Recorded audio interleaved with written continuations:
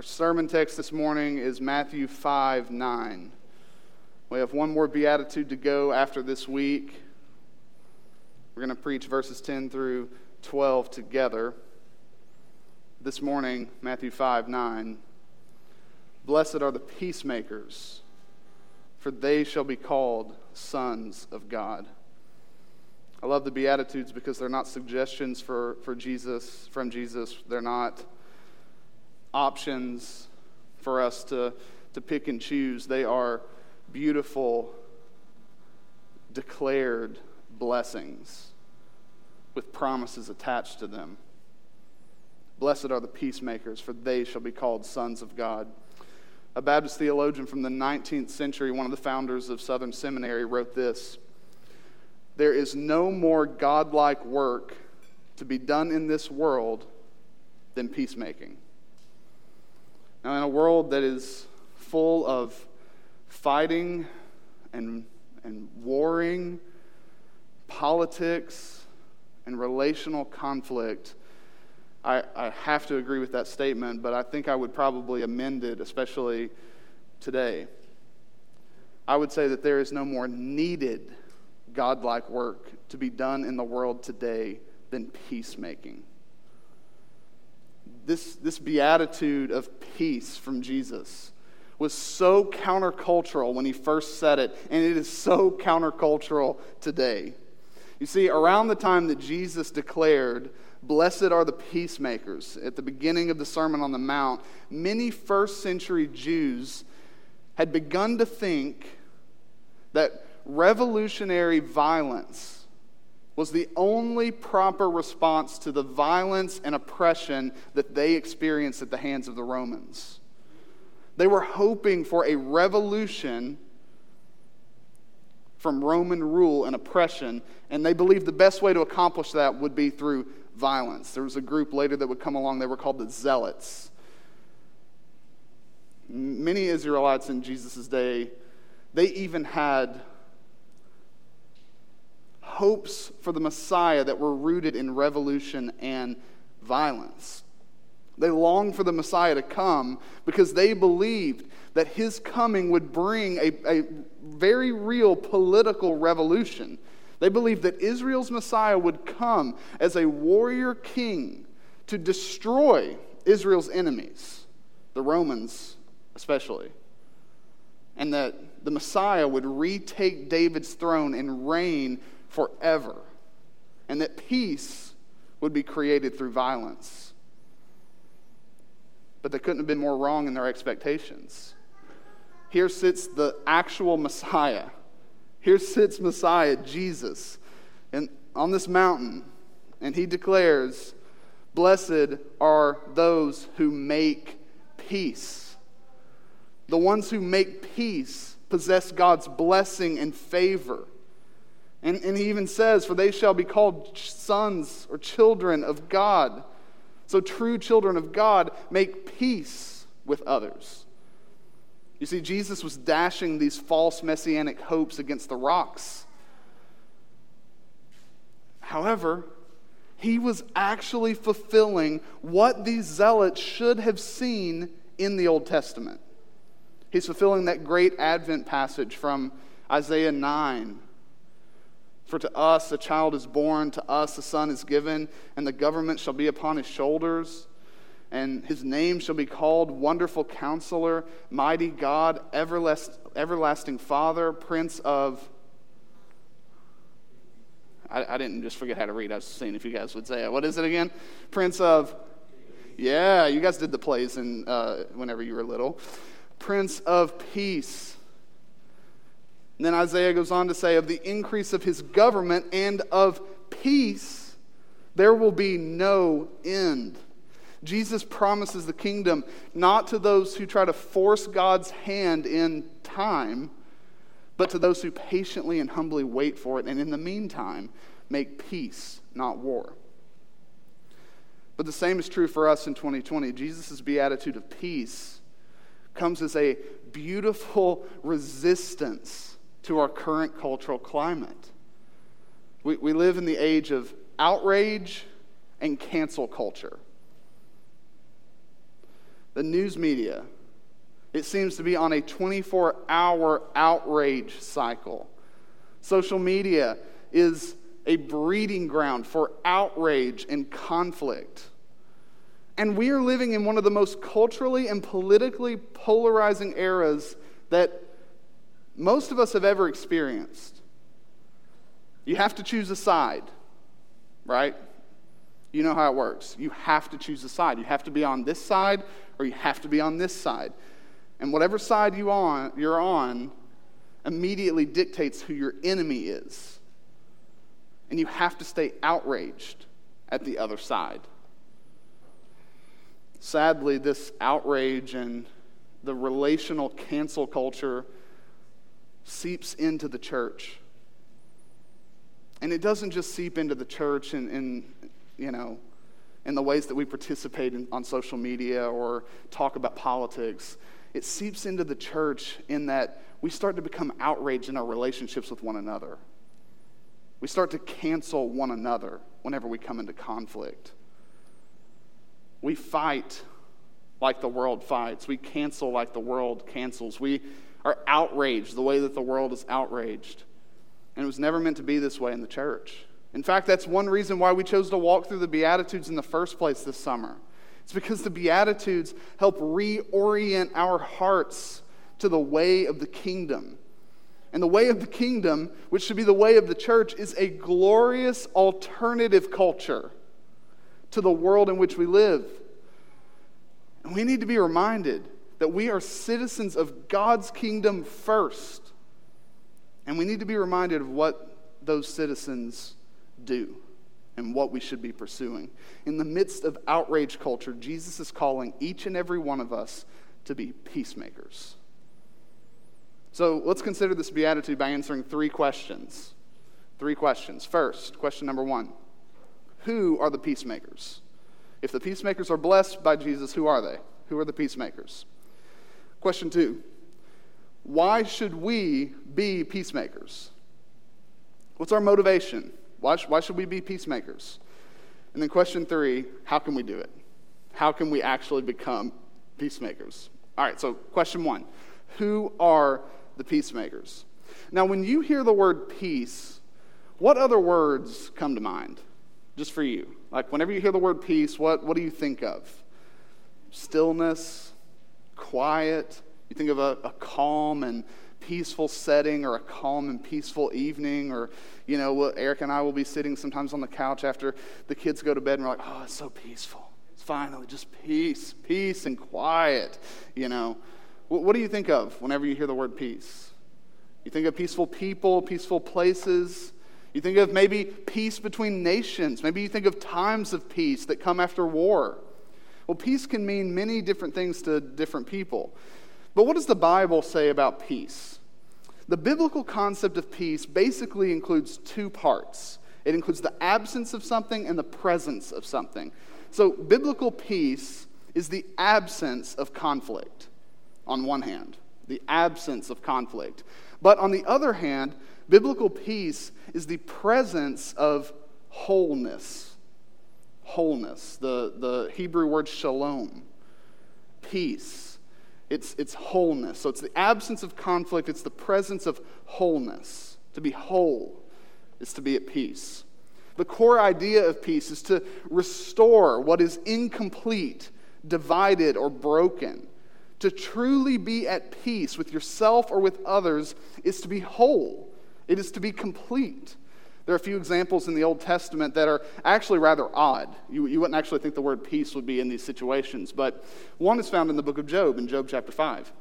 And one of his friends is talking to Job, and he says to Job, just something that seems so random, but he says to Job that Job would know that his tent, his dwelling place, his tent, that his tent is at peace when he sees that none of the sheep of his fold are missing. Okay? So when none of the sheep of the fold are missing, Job's tent is at peace. The idea that's communicated there is the wholeness, the completeness of his fold, of his tent, of his dwelling place. Another example is found when Solomon completes the building of the temple. he is said to have brought peace to the temple whenever he finally completes it, completes what was incomplete. He brings wholeness to the temple, and therefore he brings peace. In Proverbs 16, the one who reconciles a broken relationship is said to bring peace. He's bringing order, he's bringing wholeness to a relationship that was otherwise incomplete or broken. You see, peace works under the assumption that life is full of complex relationships and situations. And whenever parts of your life are out of alignment, it's not always relational. When any part of your life is out of alignment, it's missing, it's broken, you don't have peace. Your peace breaks down.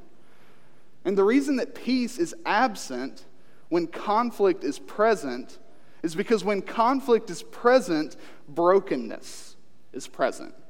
When you have conflict with another person, the relationship with them is not whole. It is not complete. A brick is missing from the wall. What should be whole and complete has missing or disjointed parts, and so peacemaking is required. Peace in relationships, then, is harmony among people. It is more than just making amends and making things okay. You know, you say you're sorry, they say, okay, I forgive you, and then you go on hating each other after the fact. Peace actually involves harmony. It's not that people just stop fighting with one another.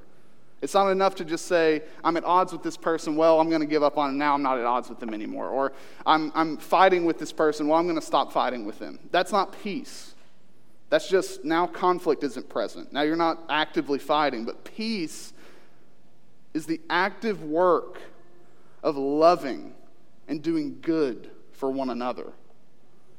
Peacemaking is the work of restoring or making whole what is broken. So who are the peacemakers? We're going to answer it negatively and positively. The peacemakers, negatively, they are not those who pursue what I'll call cheap peace. They are not those who pursue cheap peace. And we all know what cheap peace looks like. Cheap peace can be characterized in two ways. It's making peace no matter the cost, and it's avoiding confrontation no matter the cost. All right, so first, making peace at all costs. That is cheap peace. Peacemakers do not compromise truth or justice for the sake of appeasement and then call it peace. That's not peace.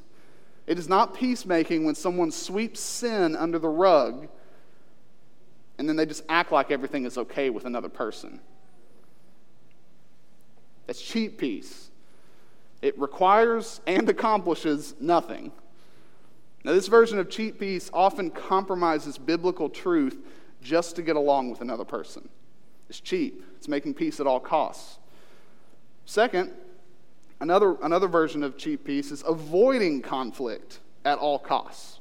So peacemakers, they don't feed animosity by ignoring or avoiding someone they're in conflict with. Cheap peace in this sense is often justified through the mantra, time heals all wounds. Time heals all wounds. It happens when you're either in a conflict or made aware of a conflict, but instead of working for wholeness, working for healing and restoration, you just keep your distance. 6 feet, please. You just keep your distance. You ignore the person, and you just hope that in time everybody forgets and moves on. That's not peace. That's cheap peace. It brings further damage because bitterness starts to grow. And it starts to grow in the heart until it takes over the heart, and the heart becomes so hard that peace may not be possible between you and the other person. Peacemaking is costly, often sacrificial, always difficult. So we like cheap peace. It's so much easier just to close your eyes and hope that the conflict is gone when you open them again. So peacemakers, they do not pursue cheap peace. But who are they then? What do they pursue? Peacemakers, they're characterized in 2 ways. So first, they have this inner disposition of peace. Okay, it starts in the heart. Peacemaking starts in the heart. They have an inner disposition of peace. They actually desire wholeness. They want their relationships to be healed where they are hurting. They want to see restoration where they see things that are broken. They want to see wrongs undone. They want to see forgiveness. They want to see repentance and confession of sin. They want to see estranged parties reconciled. They want harmony and they want wholeness. And they don't only want it between themselves and another person. They want to see it in the community in which they live. They lament conflict and brokenness. So they have this inner disposition of peace. But peacemakers also outwardly work for peace in their actions. They're not just a peaceable person. They're not just someone who's easy to get along with. And they're not just someone who wishes everyone could get along. They actually do the hard work of trying to make peace in their actions. They mend broken relationships. They actually do the hard work of restoring. And they seek to build bridges rather than tearing them or burning them down. So the peacemakers are those with an inner disposition of peace and those who outwardly work for peace in their actions. And what they're working for is wholeness, completeness, restoration, and reconciliation. Now, the second question then, if we know who the peacemakers are, why should we want to be peacemakers? Why should we be peacemakers? We have two of the greatest motivations you could ever hope or dream for. We should be peacemakers for two reasons. First, we should be peacemakers because God has made peace with us. If you don't get anything else out of that, should be enough, honestly. That should be enough. We could close it out right now. Josh can get his fix his string over here, and we can start singing right now. We should be peacemakers because God has made peace with us. Think about yourself for just a second and how broken and incomplete you are. And think about how estranged you are from God. And it's not because he's gone anywhere.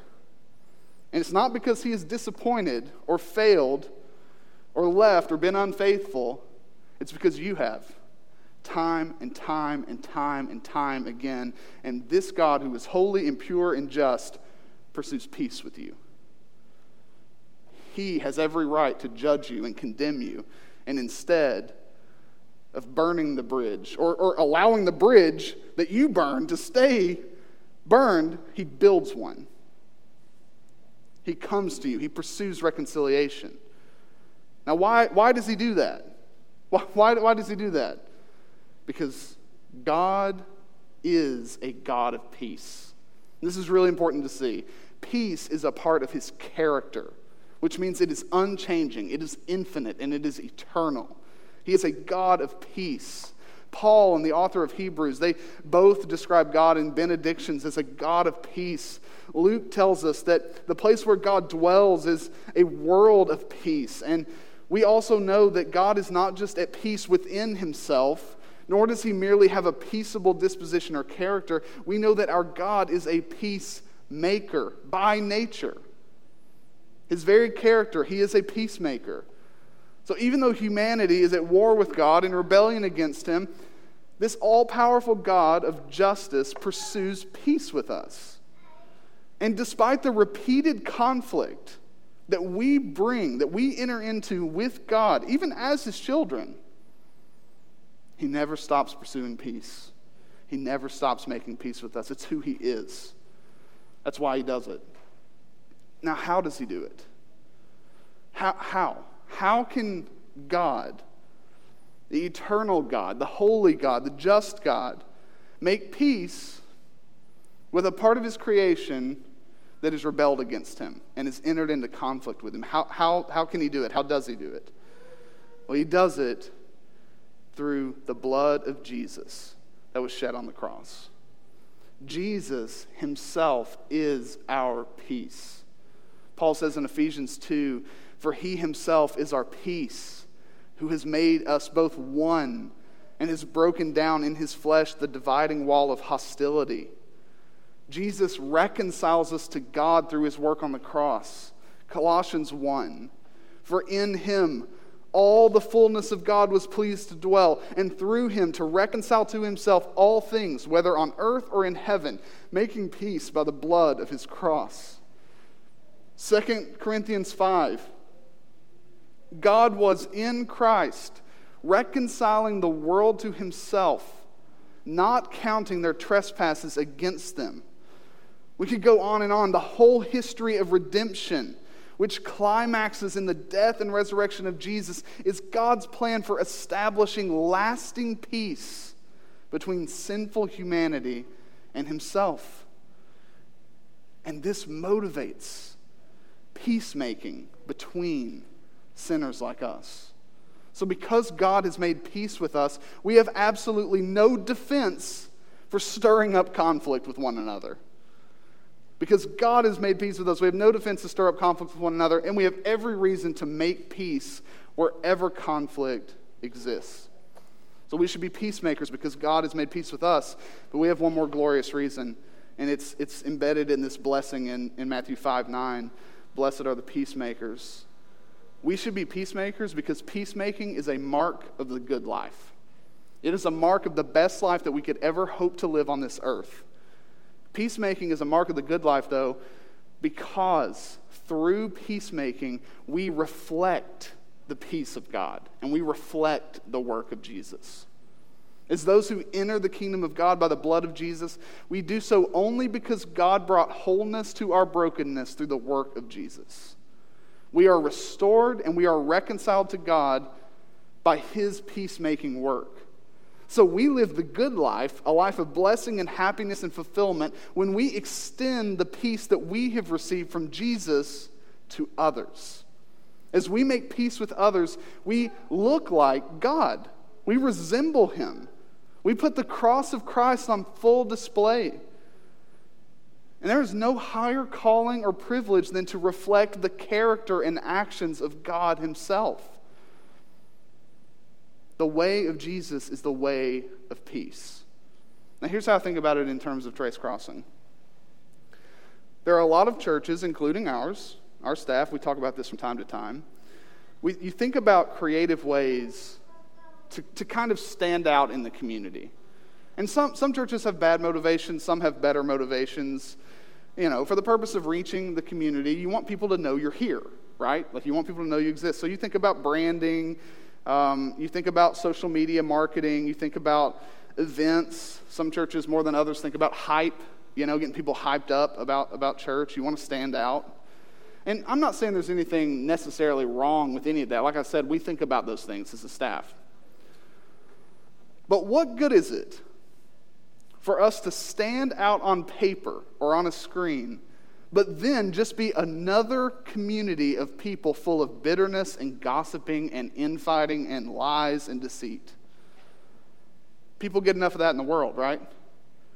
They already have that. And we want to stand out, so we stand out on paper, but then they come here, oh, well, this is just the same. Just a Christian version of it, I guess. We'd be no different from the world. But, stay with me for a second. What would happen if the church at Trace Crossing was full of peacemakers? What if every single one of us took this beatitude to heart, and we actually believe that the blessed life, the life that God favors, is a life that makes peace with others? And we all embodied that. That doesn't prevent us from conflict, okay? It doesn't protect us from coming into conflict with each other or others in the world. But if we have this natural disposition to make peace, and we are motivated by a God of peace who reconciles us through the peacemaking work of Jesus on the cross, would we not then stand out in a world that is full of outrage, in a world that is full of conflict, and in a world that is full of making sure you know who your enemy is so that you can be outraged at them? Would we not stand out? Oh, we would stand out in a way that would reflect the peacemaking glory of Jesus, and it would shine. We would experience and promote the wholeness, the healing, the restoration that the gospel creates and that sinners like us are hungry for. peacemaking is a mark of the good life, because through peacemaking, our hearts are made whole. These precious words from Jesus in John 14, peace I leave with you, my peace I give to you. Let not your hearts be troubled, neither let them be afraid. Fear and worry, then, are swallowed up by the peace of Jesus that he imparts to our hearts. So to not only have peace with God, but to make peace with others is to live as God intended, to flourish and to become whole. I want us to become a community that is whole and restored because we are pursuing peace with one another out of the motivation of our peace from God. All right, third and final question. How can we do this? How can we become peacemakers? What's it require? Well, in order to become peacemakers, we need to understand the path to peacemaking, and then we got to understand the power of peacemaking. The path and the power, 2 P's, easy to remember. All right, the path. As a child of God, as I said at the beginning, you don't have an option here. Jesus, your calling is set for you. You are called and empowered to be a peacemaker. I'm going to suggest a path that basically goes in 3 different directions, okay? So a path to peacemaking, practical path to peacemaking, goes in 3 different directions. In order to practically start making peace with others, you first have to begin on this path within yourself. There's the inner direction. The inner direction. You have to make sure that there is peace within. And here's what it looks like. First, when you're in conflict with another person, or you see conflict between other people, I'm not going to specify the scenario, it applies in both cases. You have to begin within yourself, and you have to check your desires. As I said, to be a peacemaker is to first have a disposition of peace, to desire it in your heart. Before you act to make peace, you need to check your heart to see if you actually want peace. Is that what you want? I can't tell you how many times people have confronted others, not because they want to make peace, but because they want to get something off their chest. They just want to vent. They want to tell you how it is. And they don't have any actual desires in their hearts for peace. There is a big difference between speaking your peace and making peace. Okay? And you would be surprised how powerful and redemptive a meeting can be when 2 estranged parties both actually and truly desire real peace. If you actually want it, you actually desire it. So before you go to make peace with someone you're in conflict with, check your heart. Is it peace you actually want? Another thing you need to do within yourself, you need to forget yourself. You heard it here first. You need to forget yourself. Martin Lloyd-Jones said, "The peacemaker is one who is not always looking at everything in terms of the effect it has upon himself." That's where you have to ask yourself, do I want restoration? Do I want wholeness? Do I want healing? Or do I just want to get something off my chest?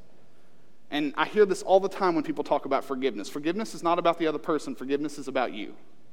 You ever heard that before? Forgiveness is about me. They say that forgiveness is more about you than the person you're forgiving. They say that you forgive someone not so the relationship can be restored, but so that you don't have to carry around a burden. That's bogus. That's bogus. The whole point of peacemaking, the whole point of forgiveness even, is reconciliation. Now, it's not always possible.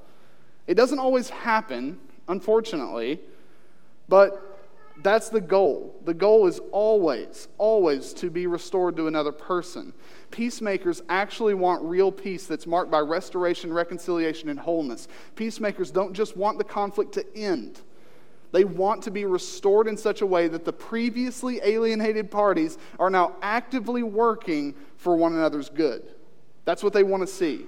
And so if you're only thinking about how you can gain from pursuing peace, Whether it's releasing a burden, getting something off your chest, just following, the path for biblical conflict resolution, and you feel like you've done your part, whatever it is, if you're only concerned about yourself, you're not going to actually pursue or land in a place of peace. So before you take the next step on the path of peace, you first need to check your heart by evaluating your desires and shifting your focus away from yourself to the other person or persons that are in conflict. Finally, this last thing with this inner direction. So again, you do all of this stuff before you even begin to reach out to a person you're in conflict with. You have to deal with your own heart first. And this is the hardest part. Sometimes you need to just let go. Okay? You need to let go what can be let go. After evaluating the situation, you may actually need to decide that this perceived conflict, it actually only exists in your heart. There may not actually be a conflict. So if that's the case, you need to let it go. There's no need to go to the other person. Sometimes making peace means refusing to create a conflict that doesn't really exist. All right, so the first direction, inner. But there's another direction. There's a vertical direction, okay? As you're making peace, this path, there's a vertical direction.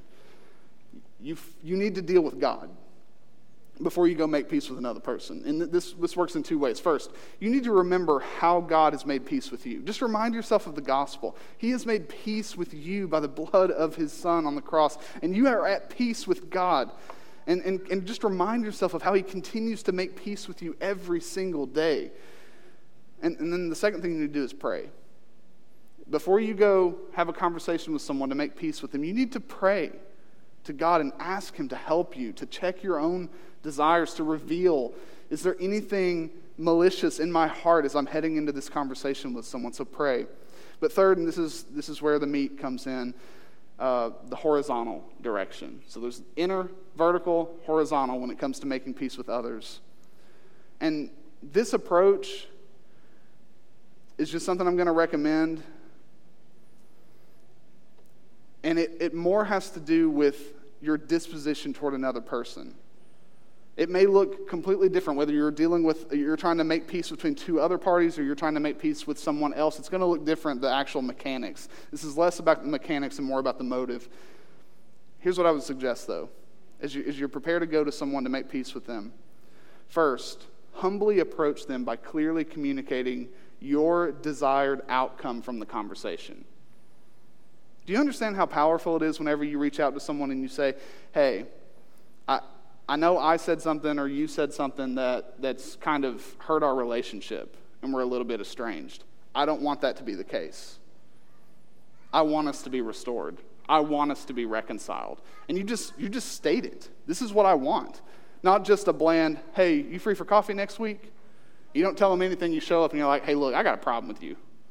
And they think they're just like sitting down for coffee with you. They don't know. No, be clear. Clearly communicate the desired outcome. Second, as you start a conversation with someone, if you have the opportunity to speak first, do not begin by pointing out how the other person has messed up the relationship. Don't start there. A great way to begin a peacemaking, conflict resolution conversation is to confess your own sins. Begin by confessing your own failures and own up to it. This is how I have failed in this relationship. Even if the other person has done something totally wrong against you, maybe you waited too long to have this conversation. Just lament that fact with them. Third, just listen. Listen. Give the other person an opportunity to speak, to talk, and genuinely listen to them. Fourth, as you're listening to them, don't make assumptions. Ask questions. Don't make assumptions. They say something, and you think, well, the only reason they're saying that is because they're thinking this. No, you don't know that. Ask them. Ask them. Don't assume the worst. Assume the best in them, and ask questions when you don't understand. Don't assume motive. And then 3 more things. Forgive, reconcile, love. Peacemaking only happens not just when the conflict is over, but when genuine love and goodwill is restored to the relationship. where you are genuinely desiring the good of the other person and working for the good of the other person. So peacemaking doesn't stop until that happens. Well, that's one path toward peacemaking, but that is impossible to land on apart from the power of peacemaking. And the power of peacemaking comes at the end of this beatitude. Blessed are the peacemakers, for they shall be called sons of God. And when Jesus says this, he is not telling us how we become children of God. Jesus is simply saying that children of God are peacemakers. They make peace. It's what they do. And so the gospel compels us to make peace, and the gospel frees us to make peace. And that's because we fail to make peace or even desire peace because of pride and fear. We're afraid of confrontation. We're afraid of how the other person in a conflict might respond to us. Our fear leads us to allow conflict to fester like a wound, and we are simply afraid of having to admit that we are wrong. Pride and fear dominates us so that we do not ever pursue peace with another person. We resist peacemaking because in our pride, we are gratified by another fight or conflict. We reason that, we're not going to go to them. They can come to me. They're the ones who started it. I'm not going to them until they come to me. The gospel sets us free from this fear and pride. We do not have to live for the acceptance or approval of others because the God who knows how messed up we are, even more than we do, has freely accepted us and freely approved of us and has made peace with us. We have been set free from the fear of rejection. So why would we be afraid of making peace? Why would we be afraid of what peace might bring? We have been set free from the shackles of pride. The gospel is the news that the eternal Son of God condescended in humility to take on human flesh and die for our peace with God. This reality is power to desire and work for peace with others. So if you're afraid of failing, so what if you fail to make peace? So what if others view you as soft or weak for giving in to peace? So what if our attempts at peacemaking cause some to associate us with people we don't want to be associated with?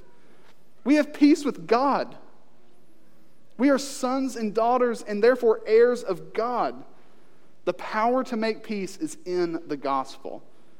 That's where our peacemaking journey has to begin if we are to embrace and live out this beatitude. Some questions as we close. Some diagnostic questions for you to just think about this week. Do people see you as a peacemaker? Is that how you're known? Are you more likely to spread gossip or peace?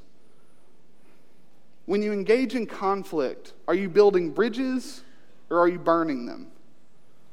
How do you interact with people who are different from you or disagree with you? Listen, if you are a follower of Jesus, you are called to be a peacemaker.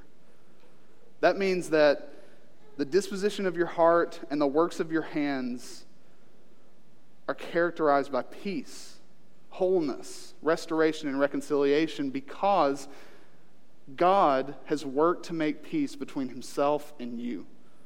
And the beauty here is in the simplicity of this beatitude. You don't really have a choice. Your calling is chosen for you.